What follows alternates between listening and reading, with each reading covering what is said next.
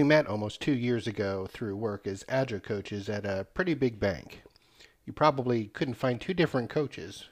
Wink proudly sported a necktie his first week, while Dan grumbles about having to put on long pants. Their completely different backgrounds and takes on life keeps their coworkers entertained for sure.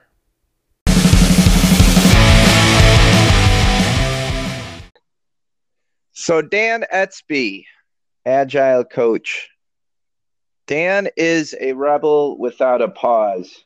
When I met Dan, he was a very a breath of fresh air, if you will, because very down to earth and very much passionate about agile. I remember being impressed by having the first meeting with Dan on a Friday afternoon on a phone call, and Dan's stating, "Who the hell scheduled a meeting at 3:30 on a Friday?"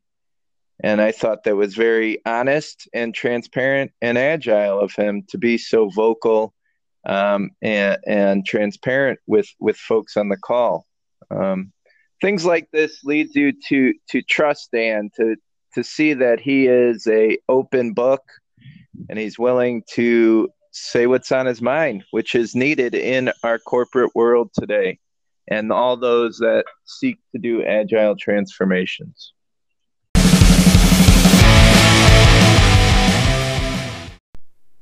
Meeting Winkler face to face for the first time was a trip.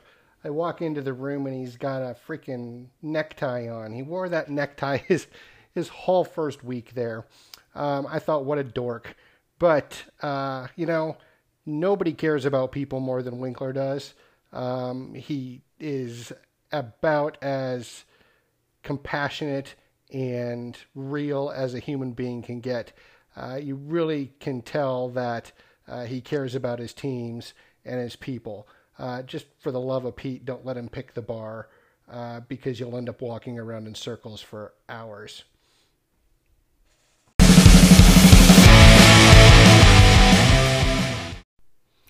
These guys plan on peeling back the mystery of agile and agility and boldly diving into those controversial topics that coaches love to argue about. What comes first, agility or culture? Can you be agile while working in waterfall? What comes first, the chicken or the egg? Which bear is best? No topic is too out there for these two wild and agile guys.